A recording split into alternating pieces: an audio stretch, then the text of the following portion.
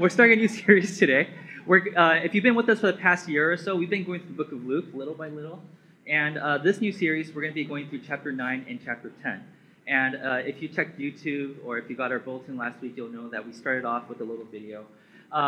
But this is the new year, and some of you guys are here because this is part of your New Year's resolution, right? You're like, hey, for 2019, I'm going to try to go to church every week. Or for maybe some of you guys, 2019 is the year that I'm going to read through the entire Bible. Good luck. Yeah, around February is when it starts to get really tough, if you're reading in order from beginning to end, right? But for those of you who are trying to read through the entire Bible, and if you do, I recommend you do it not just on your own, but you do it with somebody else that's reliable. But if that's your resolution, this is what you're going to discover, okay? You're going to discover that the Bible starts saying things that you didn't expect it to say. Because before you cracked open the Bible, and maybe I don't know how you got your first Bible, okay, maybe you went to church for a few years, and then somebody's like, that guy doesn't have a Bible, so I'm going to give him a Bible, right? And in most cases, in America at least, people have a preconceived notion of what the Bible says before you even open the Bible. And I think that's really interesting because that means that you didn't read the Bible for yourself, somebody told you what the Bible says, right? And so when you start reading the scriptures, you assume that this is what the Bible's about, but then you get to certain parts of the Bible that has nothing to do with that thing that you thought the Bible was actually about. And so you just skip it because you're like, I don't see how this is relevant to what the Bible is supposed to say. So like, for example, you think that the Bible is all about how to get to heaven, right?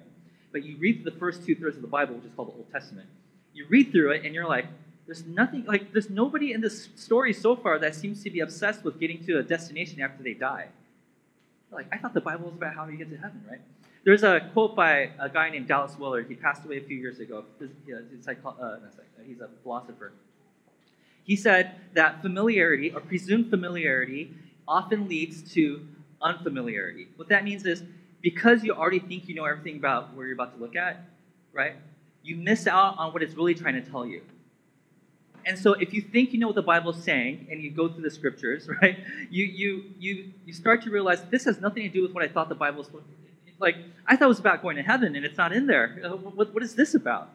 And then you start reading this new part called the New Testament. This is where the main character, Jesus, shows up.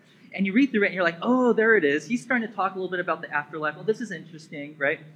But then when you finish reading that whole section, you realize, but he didn't seem that obsessed with our destination and where we end up after we die. As a matter of fact, when you read through the Jesus story, you start to discover that he seems to care more about what we do here in this life than what happens to us after we die. No, I'm not downplaying what happens to us after we die. That's very important. For a lot of us, that's the reason you said yes to Jesus in the first place, right? But after you say yes to Jesus and you got the ticket to heaven, right, and until the day you die and you go into heaven, Jesus seems to be really concerned about what you do in between those two specific, special, significant days, right? And he seems to focus a lot on making a difference in the communities around us. He talks about how we need to forgive people. What does that have to do with going to heaven? He says things about how we need to be generous with what we have. What does that have to do with going to heaven, right? And he says that we need to take care of the poor and the widows and the people who are aliens. What does that have to do with going to heaven? Unless maybe that's not what the Bible is really trying to point us to. He does talk about what happens to us after we die, but maybe the life that we live after we say yes to Jesus is very, very important, okay? So when we eventually get to certain parts of the Jesus story, especially the part where the disciples ask him, how do we pray, Jesus? And he tells them this is how you have to pray. In that prayer, you start to see the heart of Jesus.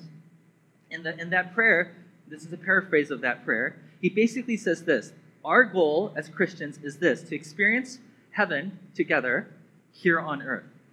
Your will be done here on earth as it is in heaven. He's saying, yes, when we die, we want to go to heaven. That's a great idea. Yeah, okay. But we don't have to wait. That by the way we live right now and the way we invite God into our lives, we can actually spread the goodness of God here on earth while we're still living here. And Jesus seems to spend a lot more time talking about that than making sure that we, like there's, when he talks about descriptions of what it looks like after you die, he really doesn't spend that much time on it. But he seems to spend a lot more time on the here and now, right? In other words, what Jesus is really saying is this, that what we do here while we're still living matters to the kingdom of God.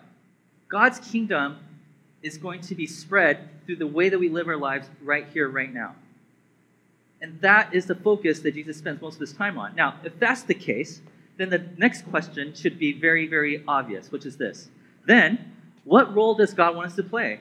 If there's this thing called the kingdom of God, meaning if we could all experience this heaven on earth, if we are able to make this world around us better, the communities around us better, our neighbors better, if we could make the world a better place, what role do I play in that story?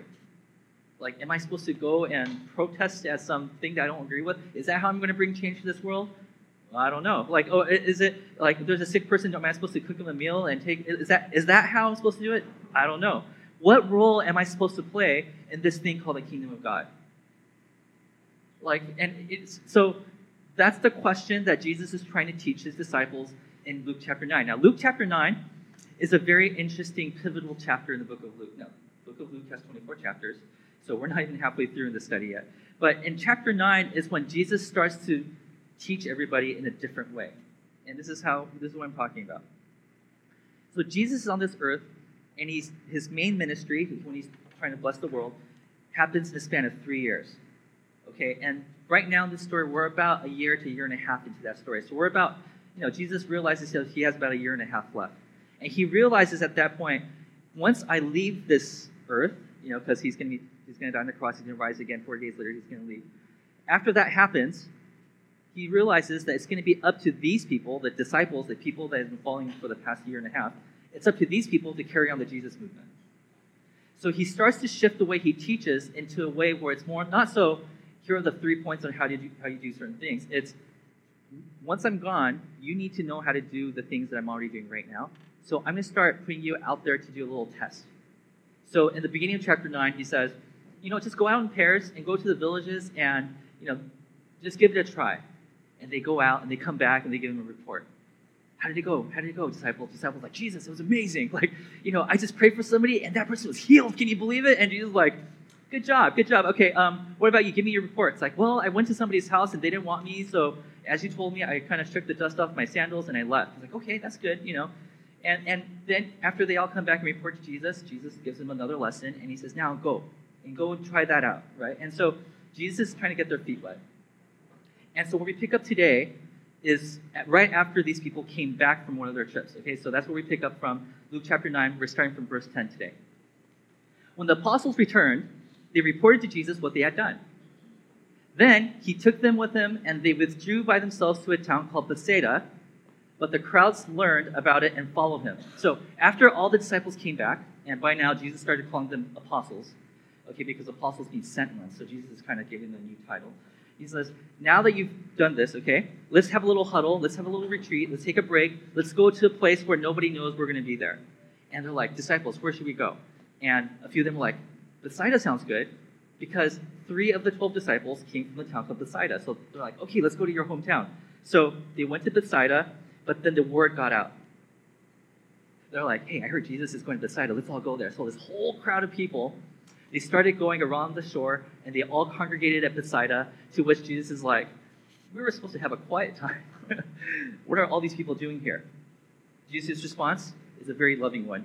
He welcomed them and spoke to them about the kingdom of God and healed those who needed healing. Okay, so this is business as usual for Jesus. Now, this is the part in the story where the problem arrives. Okay, so this is the part that I really want to focus on today. Late in the afternoon, the 12, that's the apostles, came to him and said, send the crowd away so they can go to the surrounding villages and countryside and find food and lodging, because we are in a remote place here. It's almost dinner time. And disciples look around. They're like, we don't have enough food here. What should we do? What should we do? So instead of asking Jesus, hey, we have a problem. There's a lot of people here, not much food. What should we do? They come up with their own solution and presents the solution to Jesus in a way that says, Jesus, this is what you need to do. Tell the people to go away because they're about to get hungry. Okay? So remember, apostles telling Lord Jesus what to do. Okay? Now, if that sounds weird to you, this is basically how we pray, isn't it though? We're like, hey, I see somebody hungry, Jesus, please feed them. Right? Or, I see somebody in trouble, Jesus, please touch their hearts. Right? We're like, instead of us doing something about it, we become prayer warriors and say, hey, Jesus, just fix that for us. Now, there's nothing wrong with prayer. I don't want you to start off 2019 thinking, oh, the pastor told me not to pray. No, that's not what I'm saying. What I'm saying is, a lot of times when we pray, we often forget the fact that we might be the answer to that very prayer we just prayed right now. Okay? So this is what happens. The apostles start off by saying, Jesus, go and fix this problem. Jesus, I see that there's all these hungry people. Now tell them to go away. He doesn't just describe the problem, he gives them the solution, and tells them to act on it, right? Jesus' response is classic. Because first it starts off with, Jesus, you do this, and we'll be fine. Jesus' response, you give them something to eat. So it's this back and forth thing.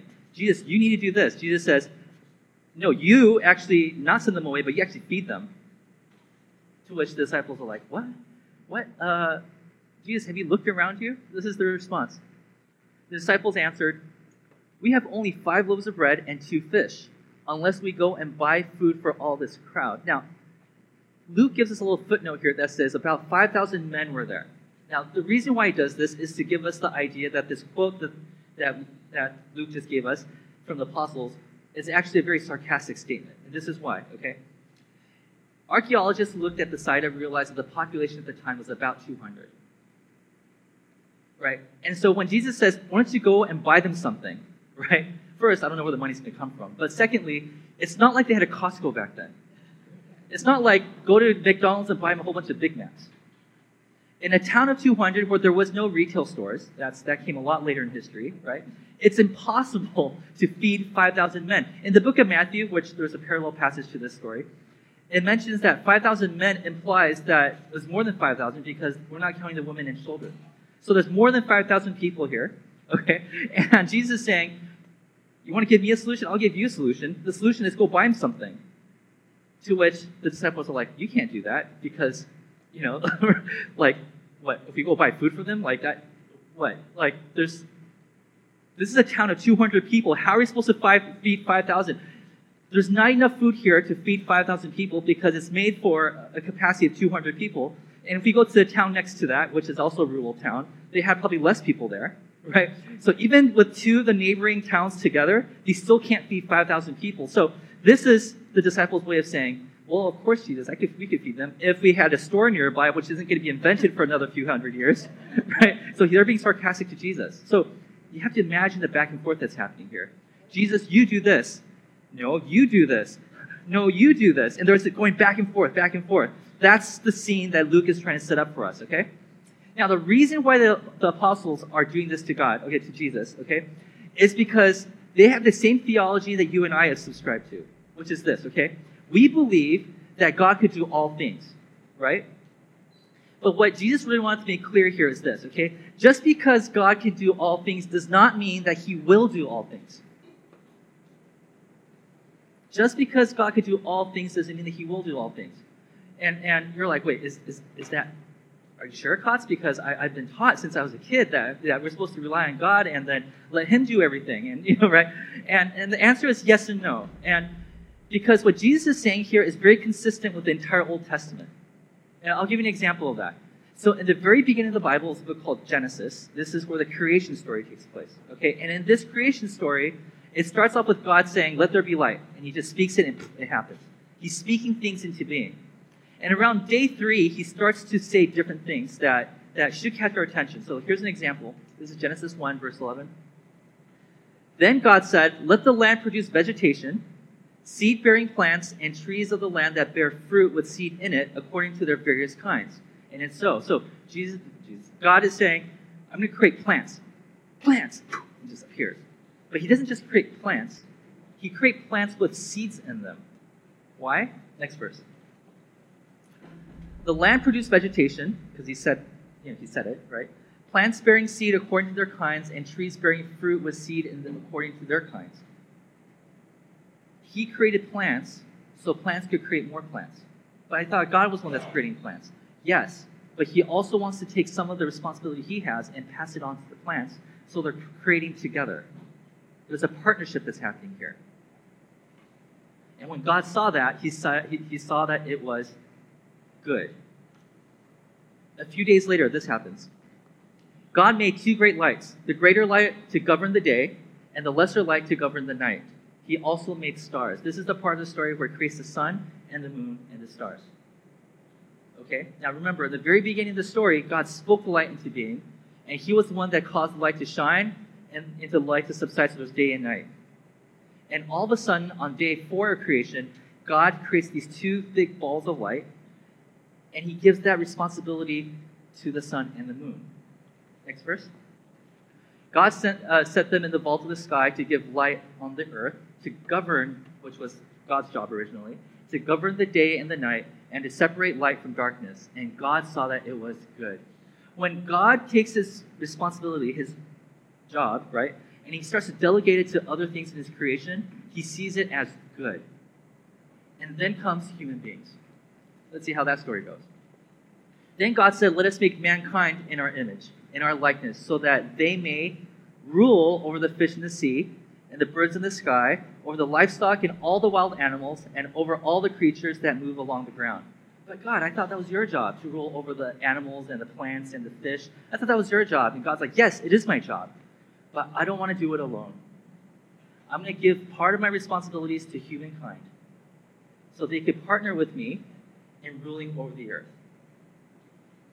In other words, what Jesus is saying here is a very old teaching that goes all the way back to the first book of the Bible, and that is this, that God is not interested in being a solo act. God could do all these things on his own. I mean, think about the Moses story. Slaves in Egypt, all God had to do was snap his fingers, and then all they would have been, well, if you do that, then the Thanos thing happens. But he could have just spoken it, right? And they would have been out of Egypt, right? But instead, he's like, no, I'm going to use a flawed guy like Moses to pull these people out. Yeah, he's going to mess up a few times, but I would rather do it in partnership with people than do it by myself. So this is a very, very important concept that Jesus is backing up in the New Testament, right? Because of this, God wants to partner with you to accomplish his goal. He's not interested in doing everything alone. He could display his power for the whole world to see, right? But he instead chooses to partner with you. Wow. So we go back to Jesus' story. This is Luke chapter 9, verse 14. But he said to his disciples, have them sit down in groups about 50 each. It's like, Jesus, they're going to get hungry. It's like, just have them sit down. There's 5,000 of them, just make 100 groups of 50s. Like, okay. So the disciples did so, and everybody sat down. Good. Everybody listened to what the disciples said. Next verse. Taking the 5 loaves and the 2 fish, and looking up to heaven, he gave thanks and broke them.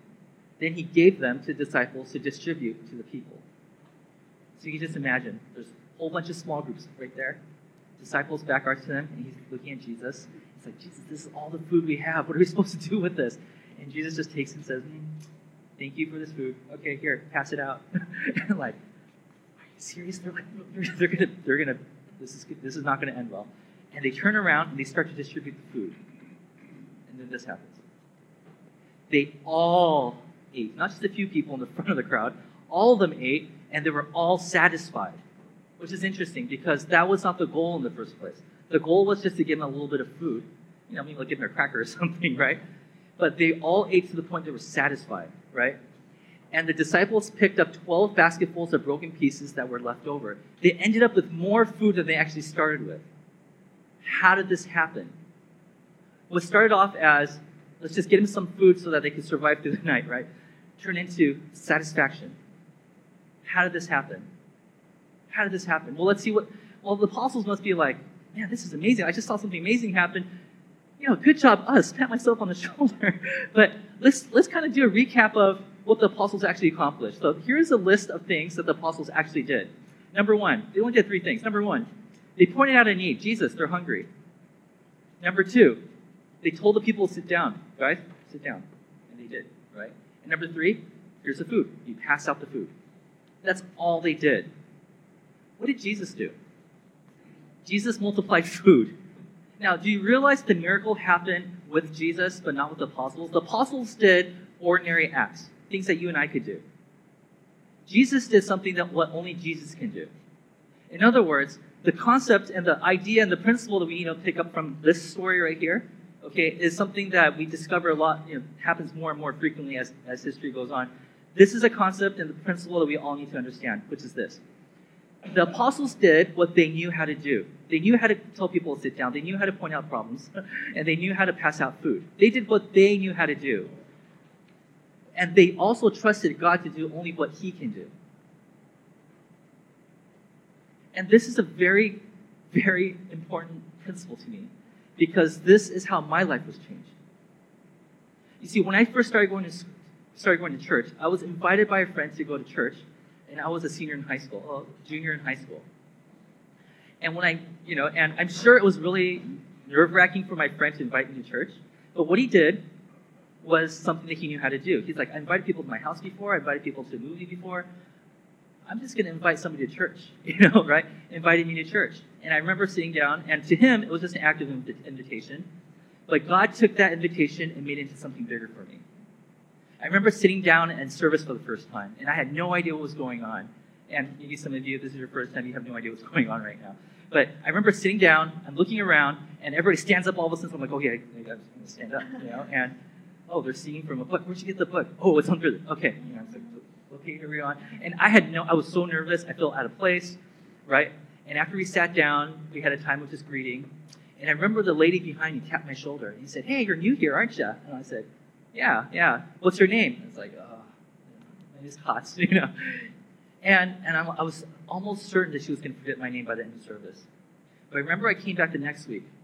She tapped me on the shoulder again and said, I remember your name. Your name is Katz. And I'm like, yeah. Thank you so much for remembering my name. She's like, well, your name sounds like Katsudon, so I thought it'd be easy to remember. And I'm like, okay. But she did an ordinary thing. She memorized one name. But God took that one act of memorizing my name and made it into something that changed my heart.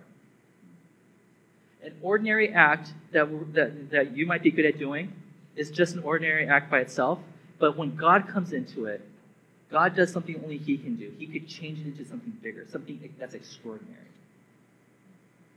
I remember a few years into going to church, I remember I was starting to kind of get complacent. I wasn't really happy being at church anymore.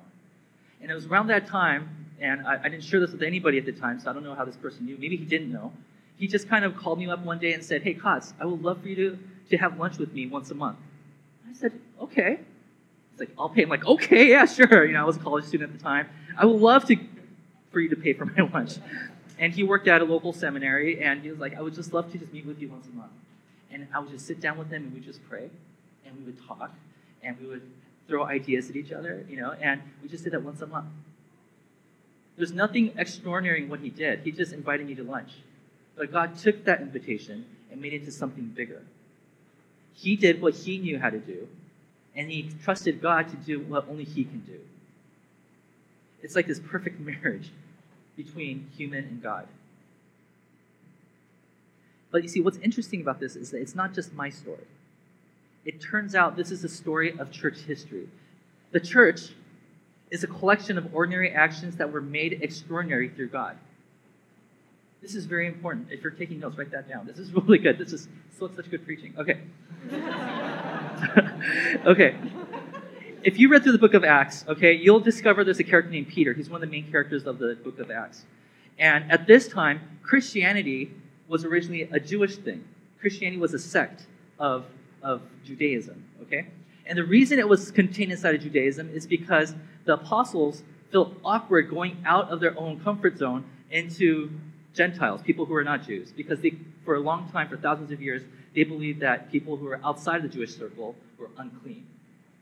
Okay, so here's Peter, and God tells him, I want you to go into a guy named Cornelius. I want you to go into his house. And he gets nervous, like, should I do that? I don't know. This is, it's like cooties. I don't know if I want to, should I go in there? Now, what's interesting in this story is he goes into Cornelius' house. He sees this amazing work of God. He goes back home and tells his friends, like, guys, God is also working in the Gentile community, right? Now, what's interesting about this story is this. If you look at the list of things that Peter actually did, it's a very simple list. Peter walked into a house. I'm sure we all know how to walk into somebody's house, okay? And then he watched what happened, and then he stepped out of the house, and he told his friends about it. That's it. Peter did an ordinary action that eventually turned into something extraordinary because it was in God's hands. And that's Peter's story, right?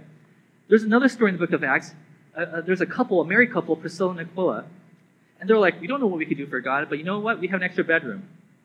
And so there's a guy named Apollos who's walking around. He's like a missionary. And he's like, hey, Apollos, if you want a place to stay, you can stay at our extra bedroom. I'm like, okay. And he goes in there, and then he spends the night, and they're having a meal together, and they're having conversations. And Apollos apparently doesn't know everything about Jesus, and Aquila and Priscilla, they knew something more than Apollos knew about Jesus, so he starts to share something about it. And it changes Apollos' method of ministering to the world, and it eventually adds to this big picture of what the kingdom of God eventually becomes. All because they said, hey, we have an extra bedroom. You guys want to stay? An ordinary act became extraordinary because God's hand was in it. Church history is filled with examples like this. If you're the kind of person that's like, I still don't get it, like, can you explain to me in a simpler way? Maybe a math problem would help. This is what it looks like. My work plus God's hand equals God's kingdom. You heard me say this before, but in the early church, around the first century, most Christians were actually women. Why were they women?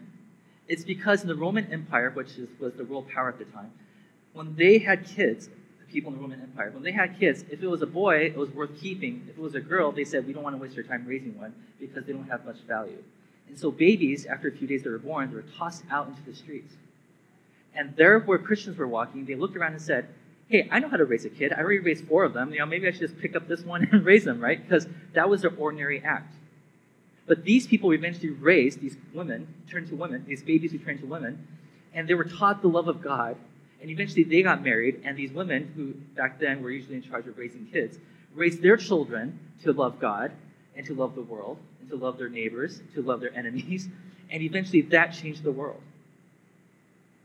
Church history is just a collection of stories of ordinary people doing ordinary acts with God's hand in it, which made it extraordinary. Maybe for you, you're like, I don't know what I could contribute to the kingdom of God. I don't know, what can I do? Well, let me ask you this. If you're able to wake up on a Sunday morning, and if you're able to extend your hand and say good morning, right, you could be part of you could be part of the host team. You could be greeting people.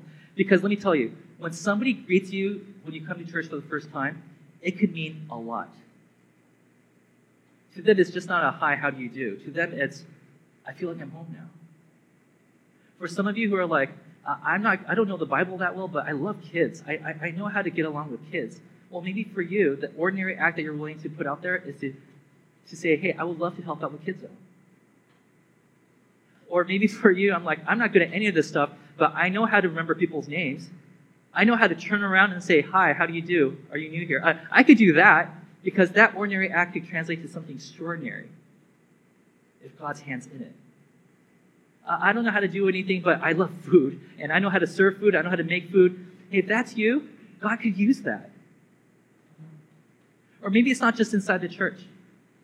Maybe it's at work, in cubicle land, and you're like, I always overpack my lunch. Like, I always have too much. I always throw away half of the food I bring to work. Hey, would you like to share my lunch? Like that, maybe that could turn into something big. I don't know. But whatever it is that you're good at, or maybe you're like, I'm not good at any of this stuff, but all I know is I have a big living room that could fit about 10 people. So you know what? I'm just going to host the next life group at my house.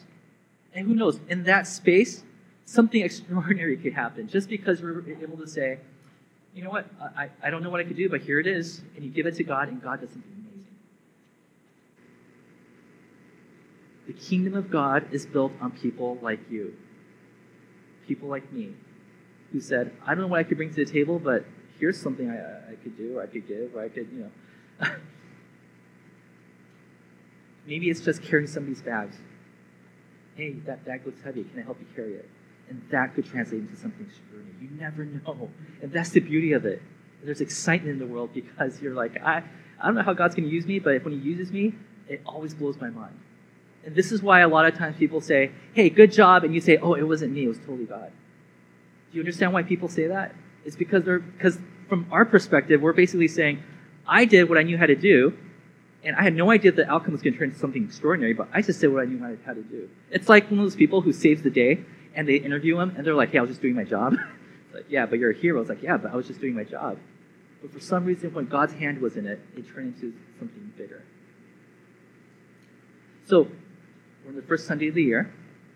And what I really want us to do is this. Okay, I want us to start asking this one question, asking ourselves these questions, or maybe asking each other this one question, which is this: what can I do that God can use? What can I do that God can use? What can I do that God can use? Westlight was built on this question. Years ago, when people said, let's plant a church, they weren't thinking, and we're going to reach the world. I don't know if anybody, I wasn't part of the original team that planted this church, but I'm pretty sure people weren't thinking, let's reach the world. But because of the efforts of everybody here, we are reaching the world right now. We contribute to mission organizations that reaches the world. People listen to the sermons that we post online around the world. People feel the work that you put into this church around the world. But here's the bigger idea. You and I, if you're here today, you and I are beneficiaries of people who ask this question. If you call yourself a Christian today, it's because somewhere in the past, somebody did an ordinary act that God made extraordinary. Somebody invited you to church one day. That was an ordinary act, but you're still here today, and that means that God took that ordinary action and made it into something big. If you're the kind of person that says, oh no, I came to church on my own, nobody invited me, I found this church on my own, and I became a Christian on my own, I read the Bible on my own, and then, I did all this, it was, okay, that's great, okay, but somebody wrote the Bible. Somebody heard from God and said, I need to write this down, eventually became canonized and became part of the Bible. Somebody's ordinary actions eventually led to your conversion.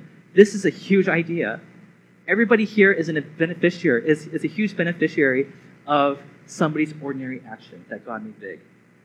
Because they all ask this question, what can I do that God can use? What can I do that God can use?